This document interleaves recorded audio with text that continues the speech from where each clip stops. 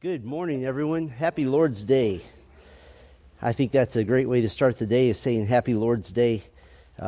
This is the first day of the week, not the last, and so we want to act accordingly. So I'm excited about Psalm 4. It's one of my favorites, and so I can't think of a better way to start the day. Well, there's 149 other good ways also, which we'll go through slowly. So go ahead and turn to Psalm 4, and while you're turning to Psalm 4, I'll pray for us this morning. Our Father, we thank you for this opportunity to just begin to get the Lord's Day going, to attune our hearts to the Word of God and to the things of God, to rid ourselves of the worries and the difficulties of this world, the difficulties that we face every single day. And Lord, we would also ask for your grace and your mercy. We would join the psalmist who exhorts us to pray for the peace of Jerusalem. We know that your beloved Israel, though they are apostate and they have turned away from you, they are still your people that you love, and they have come under horrible attack. Lord, we pray that it would drive many to Christ. We pray that you would protect your beloved land. In the meantime, I pray that we in the church would be faithful to proclaim the gospel, to bring many into the kingdom, and that our little efforts here on White Lane would be a small part of that overall effort. Thank you for this opportunity, Lord, to look into Psalm 4, to be comforted by a glorious prayer from a brother in the Lord. And we pray these things in Christ's name. Amen. I want to talk about balance. And balance is something some of you are good at and some of us are not as good at. It's important in every area of life. Men, we're called to balance work and family. Ladies, you're called to balance your marriage and your role as a mother. Children are called to balance responsibility and play. Church members are called to balance family life with a burden for the things of the kingdom. We find balance everywhere. And I'd like to talk this morning about the fact that even in prayer, balance is important. A balanced approach. The disciples' prayer that we've been studying on Sunday mornings, this is a perfect example, obviously, because this is a model prayer from the Lord Jesus himself. It's perfectly balanced. Prayers that are overly filled with requests can become selfish.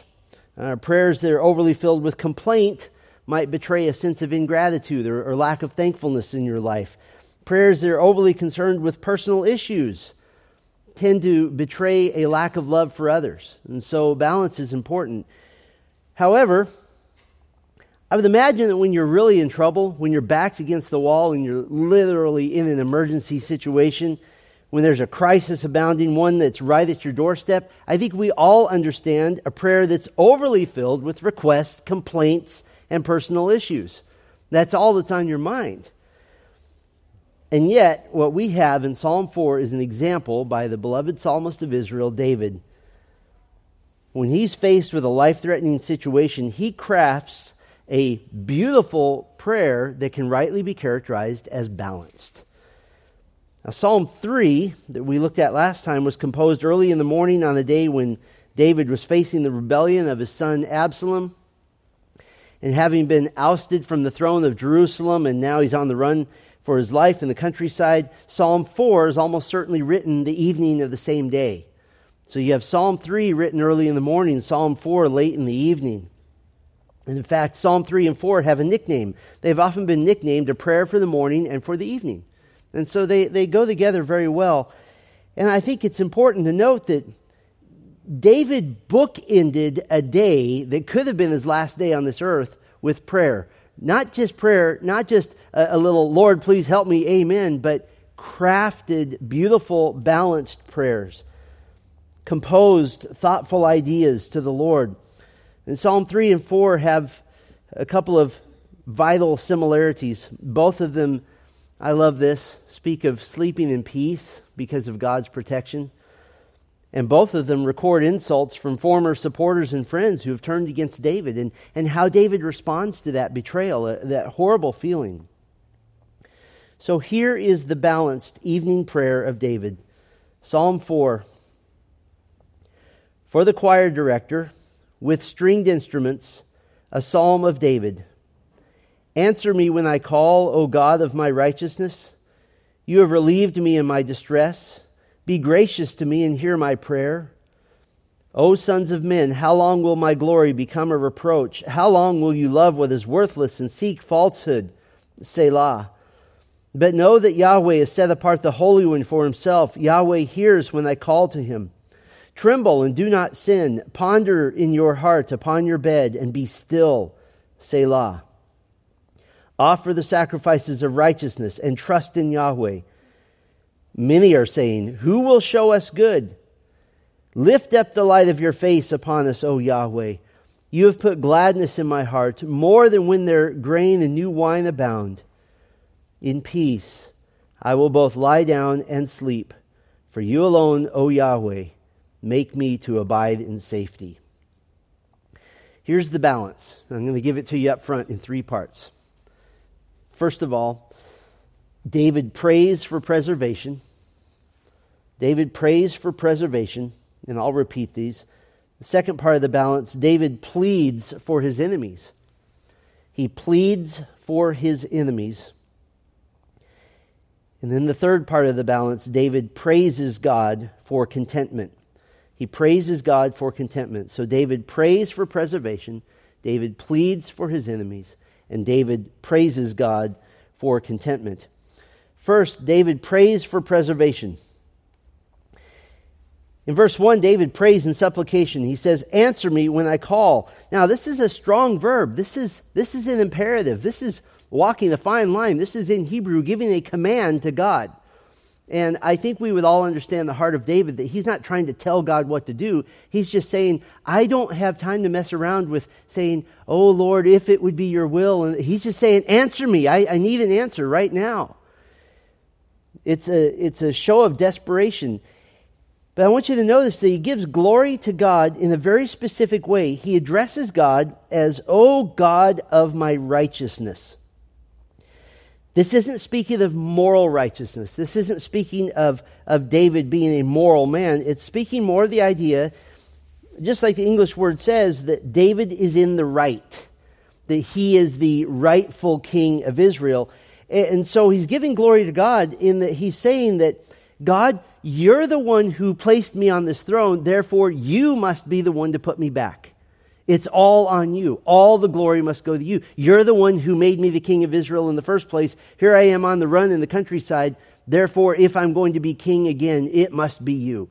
You're the God of you're the one who's made me in the right. And then he says, you have relieved me in my distress. This word relieved is a beautiful word in Hebrew. It means, God, you've made room for me. You've made a wide place for me. You ever try to help a toddler walk across a room and they don't have any radar or anything, and they just ram into stuff, and you're kind of pushing things out of the way so that toddler can get through without running into things. That's what David's saying. You've pushed things out of the way. You've made a wide place for me. You've made room for me today. And what does he mean by this? Well, it means he's survived the day. That morning he prayed, arise, O Yahweh, save me, O my God. And so David has survived another day. Thousands of enemies are surrounding him, and yet here he is in his tent. He made it through the day. This is so important for you and for me, that even in the midst of asking things of the Lord, to take the time to express gratitude for what he's given you at that moment. For even just having made it through the day. And I want you to think about this for a minute. No matter how bad a day you're having, so far you've made it through all of them, right? And in fact, I can guarantee you, you will make it through every day of your life except one. That's it. And that one will actually turn out to be the best day of your life. You will make it through every day. There will be a time when you can lay your head on your pillow and say, well, worst day ever, but I'm here. And God sustained me. And if you will take that moment to do what the king did, and to say, you've made room for me today, God. You made a wide place for me. And if you'll go back and think about all the little ways that the Lord led, that He blessed, that He was kind to you in that day, I would maintain that every Christian can point to every day of his life or her life and see the Lord making a wide place, making room for him. Every time, every day. Well, then he picks up his request. He says, "Be gracious to me and hear my prayer." He recognizes and officially validates his belief that it's only the grace of God that allows David to even ask. That all answers to prayer are an expression of God's grace. I think that is a terrific place to be, to never think that God is obligated to do anything except to keep His own promises. He's not obligated to you. I think the attitude of Job is the attitude to have. The Lord gives, the Lord takes away. Blessed be the name of the Lord. What a simple, glorious attitude. I want you to notice the balance here. In the first part of the request, he's forceful. He appeals to the fact that God is the one who made him king, and therefore God should restore him. But then he softens. He says, "Be gracious to me and hear my prayer." So you can almost hear the desperation at the beginning, and he decrescendos to great tenderness and great giving in to whatever the Lord would do. So the first part, David prays for preservation. The second part of this balanced prayer, David pleads for his enemies. He pleads for his enemies. He's speaking, as it were, directly to his enemies. He addresses them. "O sons of men, how long will my glory become a reproach?" Verse 2. But this is an intercession. This is a prayer. And so he's speaking to God and speaking to them kind of simultaneously. And what he's giving is his wishes for them. And this is quite amazing. I'm going to identify 3 ways he intercedes, 3 intercessions. The first intercession that he says to them, submit to God's plan. Submit to God's plan. Verse 2, "O sons of men, how long will my glory become a reproach? How long will you love what is worthless and seek falsehood? Selah. But know that Yahweh has set apart the Holy One for Himself. Yahweh hears when I call to Him." David's letting them know, guys, you're on the wrong side of God's plan.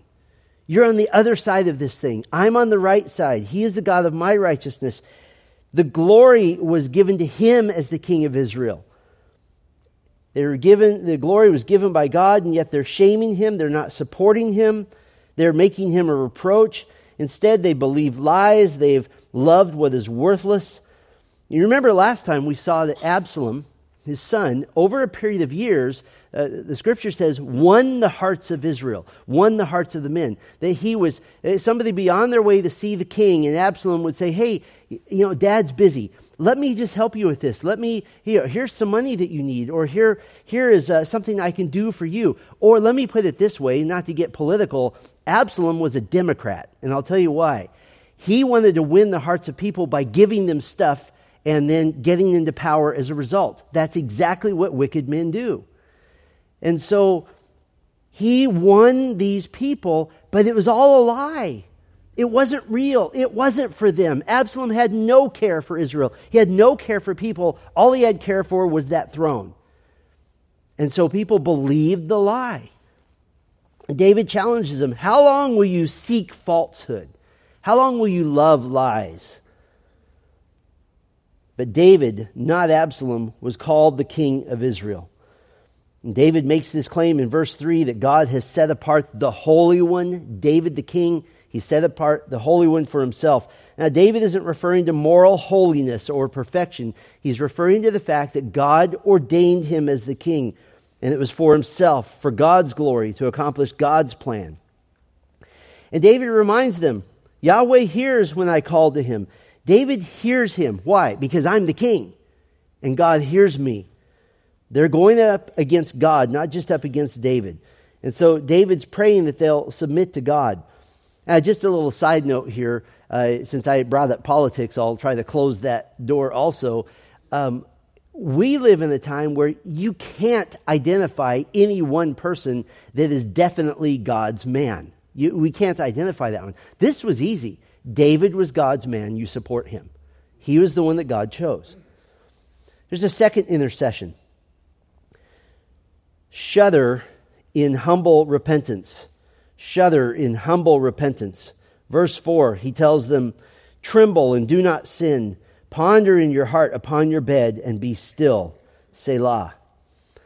He says tremble. This is a word that can mean be angry. In fact, this is quoted in Ephesians 4, and the Greek translation makes it to the New Testament as be angry. But it's a general word that means to be disturbed to the core of your being, to be emotional at a high level. In this context, this is a prayer that David's enemies will be so deeply disturbed by their own rebellion that it leaves them trembling in horror and extremely eager to stop sinning. David prays that they would ponder their sin, that they would be still. What he's calling for, ponder in your heart upon your bed and be still. He's calling for total self-abasement, total self-humbling before God, to be in shock at how they let their sin take hold of them. This is not a picture of somebody coming and intellectually saying, I acknowledge that I may in fact have sinned in this one way. No, this is a destruction of your own heart. This is somebody crawling to their bed going, I can't believe I stood against God's anointed. I can't believe I stood against God. I can't believe I believed lies. I can't believe I followed Absalom. This is destruction of the heart, trembling, being anxious before the Lord, even being angry at your own sin. I can't believe I went down this road. And then the third intercession, sacrifice with a trusting heart. He wants them to sacrifice with a trusting heart. Verse 5, offer the sacrifices of righteousness and trust in Yahweh. Offer the sacrifices that are right, to approach God in a worshipful sacrifice, no longer performing external deeds of religiosity, but coming now with an internal reality of faith, with genuine, true repentance. And he says, put your trust in Yahweh. That is to submit fully to Him. That the New Testament is not original with the concept of Savior and Lord. Old Testament has that concept as well. God is your Savior. He is also your Lord. You submit to Him. You put your trust fully in Him. Now, these three intercessions, I don't know if you caught this, actually form a beautiful gospel presentation. You can use verses 2 through 5, to present the gospel. Let me go back through it. The first intercession, submit to God's plan. You submit to the fact that God's plan is that Jesus Christ, the Son of God, is the only way to be reconciled with the Father. There are no other options. That is God's plan.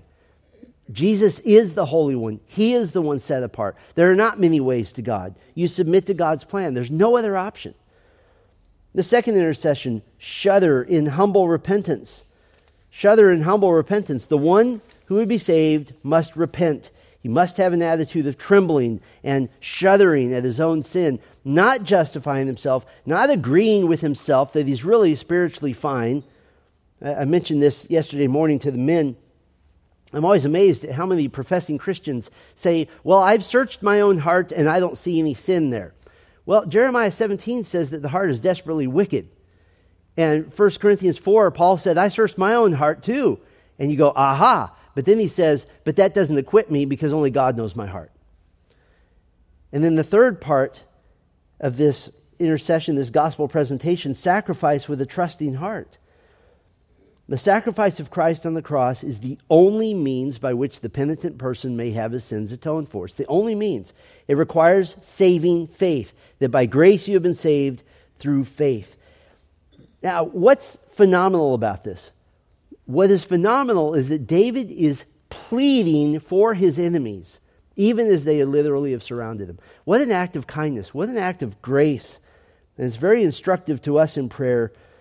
Even if you feel like you're praying for your life, even if you're dealing with wicked people or people who are treating you like an enemy, you still pray for those who are causing you pain.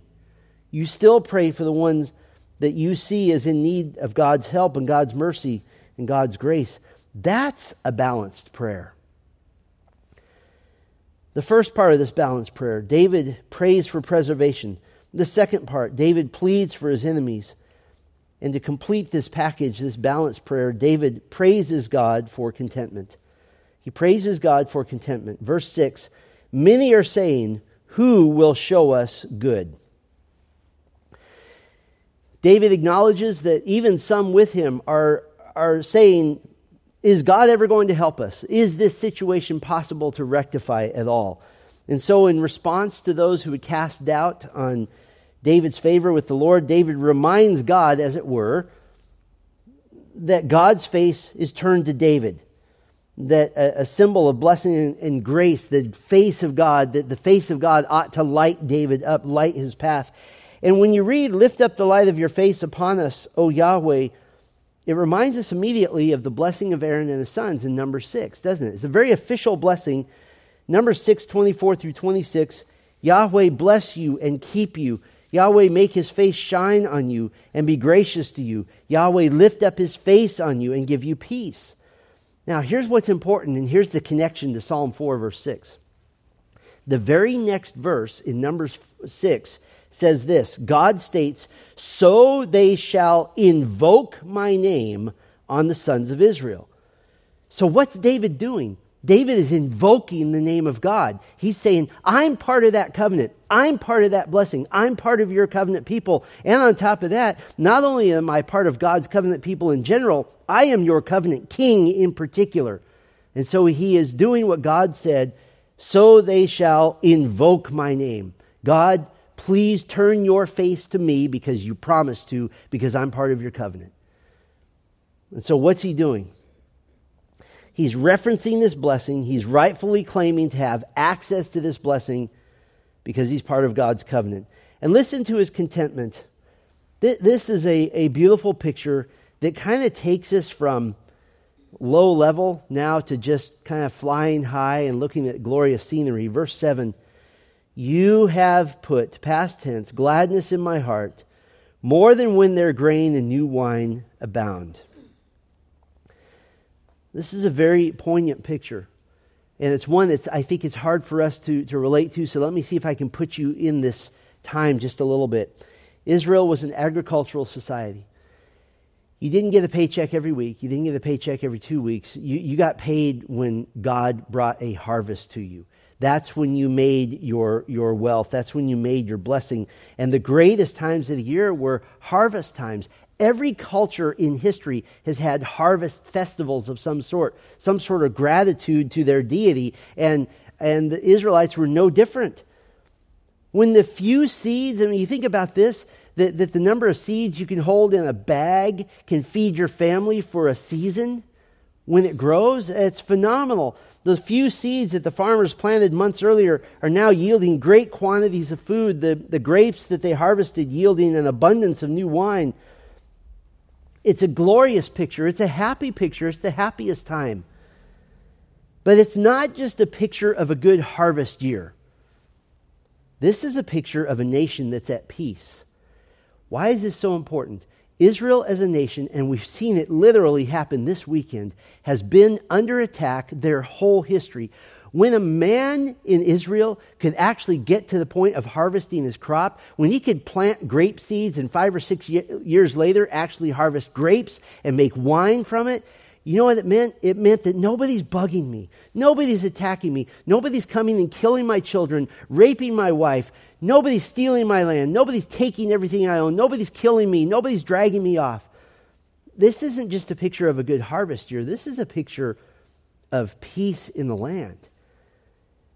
In fact, we take it a step further.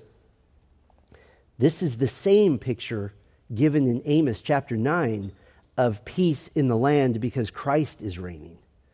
And so now we go beyond David in a tent surrounded by the soldiers of Absalom. We go to his mind going forward to a day that at this moment I have the same peace as if we are in the kingdom of Christ in which peace will reign on the earth.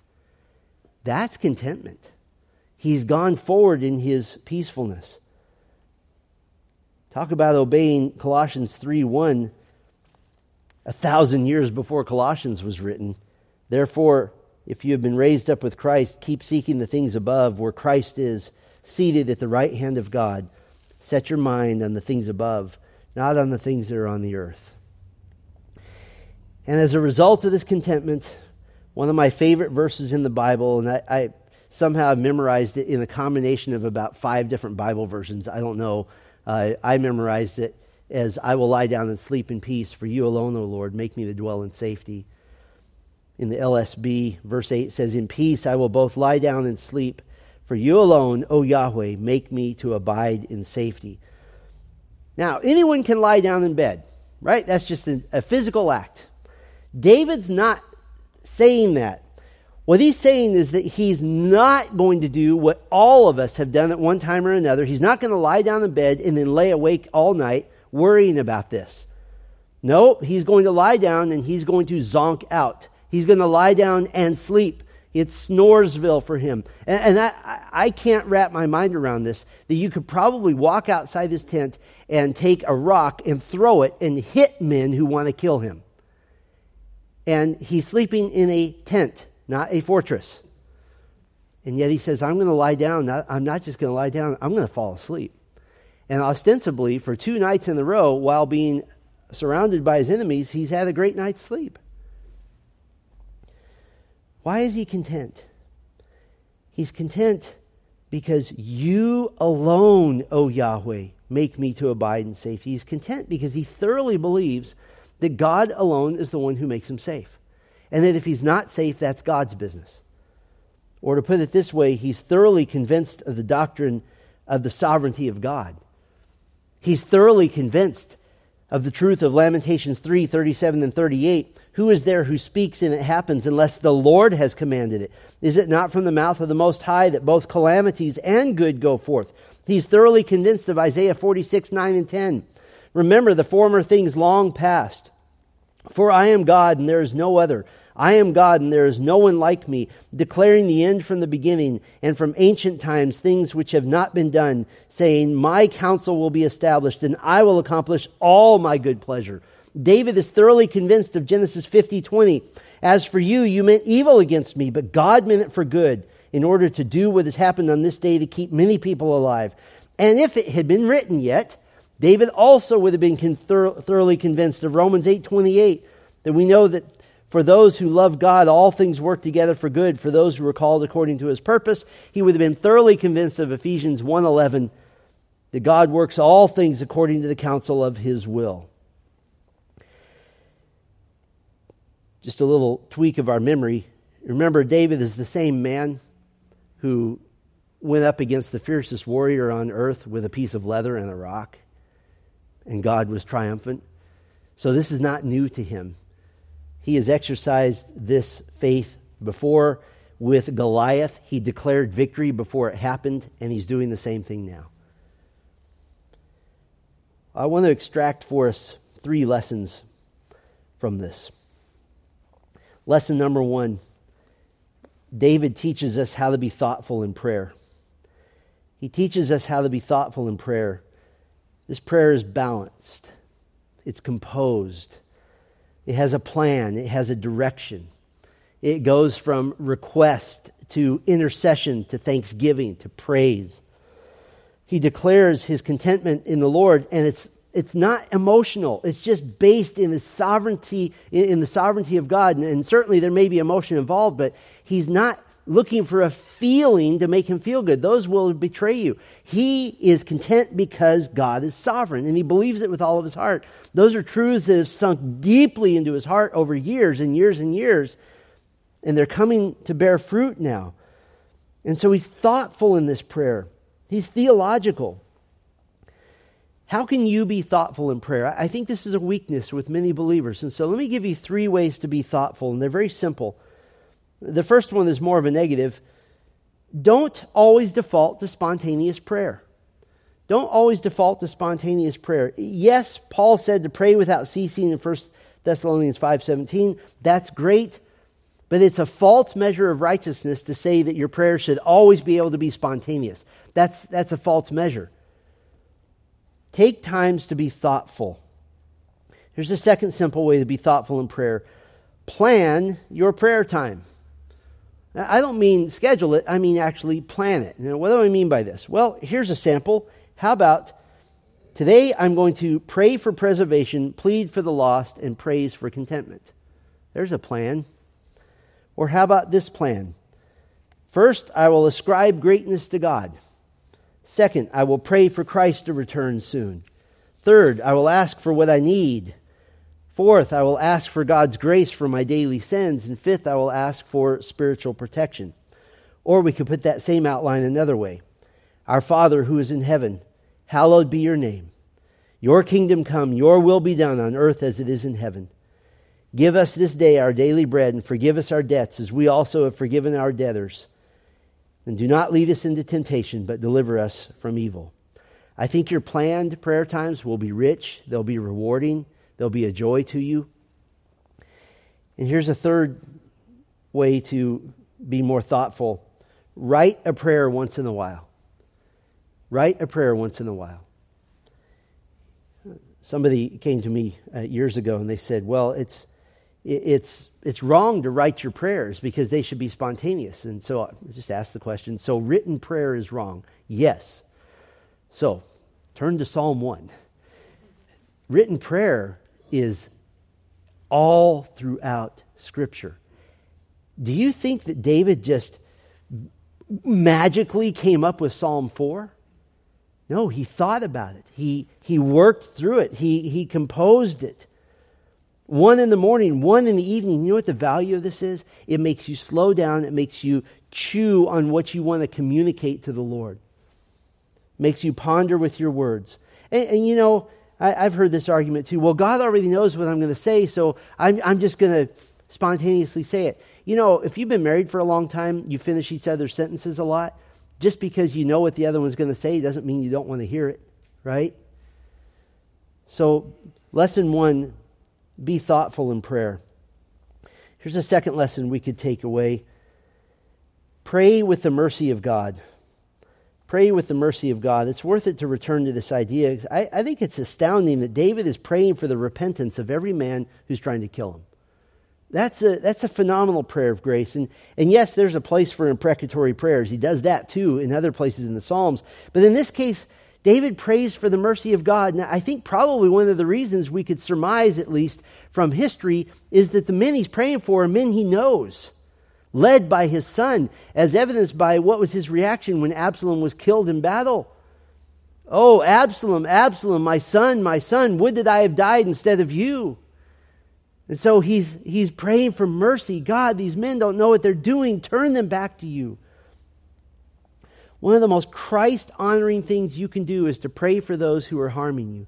Pray for those who persecute you. Pray for those who cause you pain. Pray for those who have been the most unkind to you. And most especially, pray for the lost who are in those categories. There's really no place for us whatsoever to hold any sort of bitterness, anger, or upsetness at a lost person. There's no place for it. When a lost person treats you terribly, your primary response is to be pity. Because they can treat you terribly for the rest of your life. You're still going home to be with Christ. And that lost person, if he doesn't repent, will be in the eternal flames of the lake of fire. I just love the fact that even when he was in trouble, David thought of the souls of his enemies. What a heart-softening act. And perhaps in the halls of heaven, some of these former enemies will find David and fall down at his feet in thankfulness for Psalm 4. Do you remember, O King, how you prayed for my soul? God heard your prayer, and here I am. What a glorious day that would be. Let me give you a third lesson. I'm glad I've been here long enough to just be blunt with you, and so I'm going to be blunt. Here's the third lesson. If your prayer life is routine and mundane, that's not God's fault. If your prayer life is routine and mundane, that's not God's fault.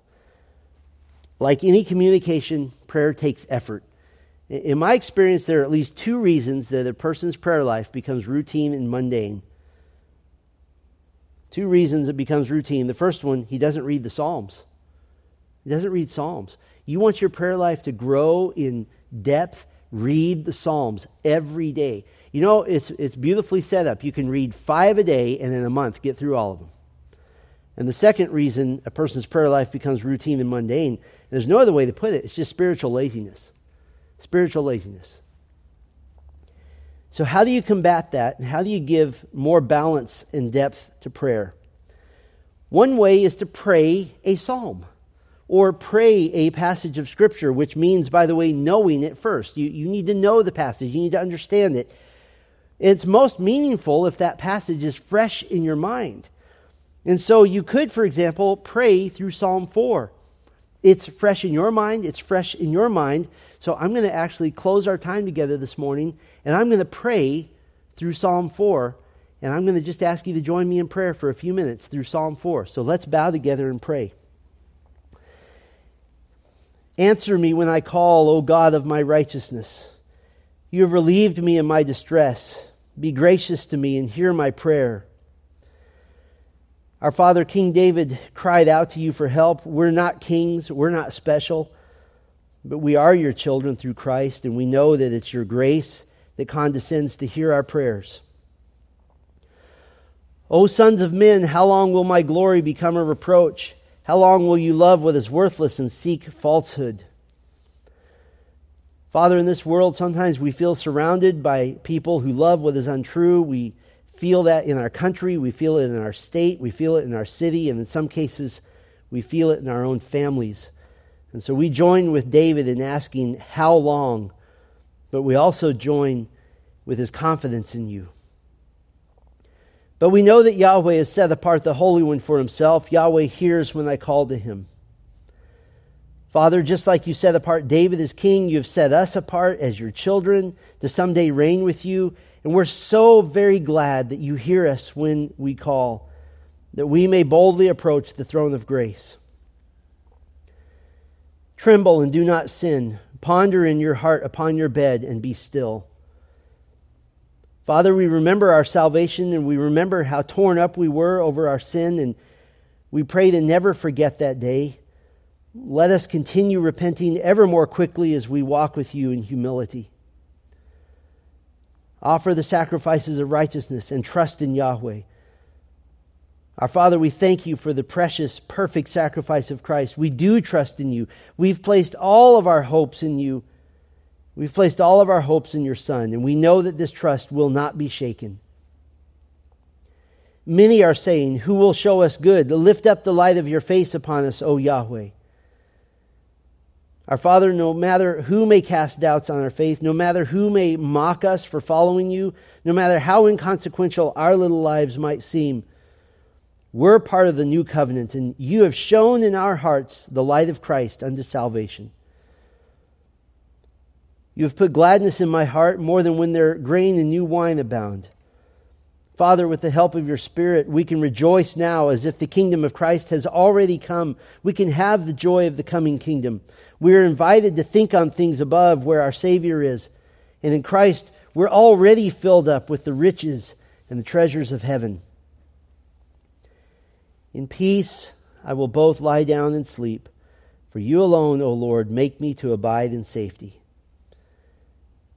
Our Father, what more can we say? We are content. We will sleep in peace. You are our rock. You are our refuge. You are our safe place. All because of Christ. And it's in His name we pray. Amen.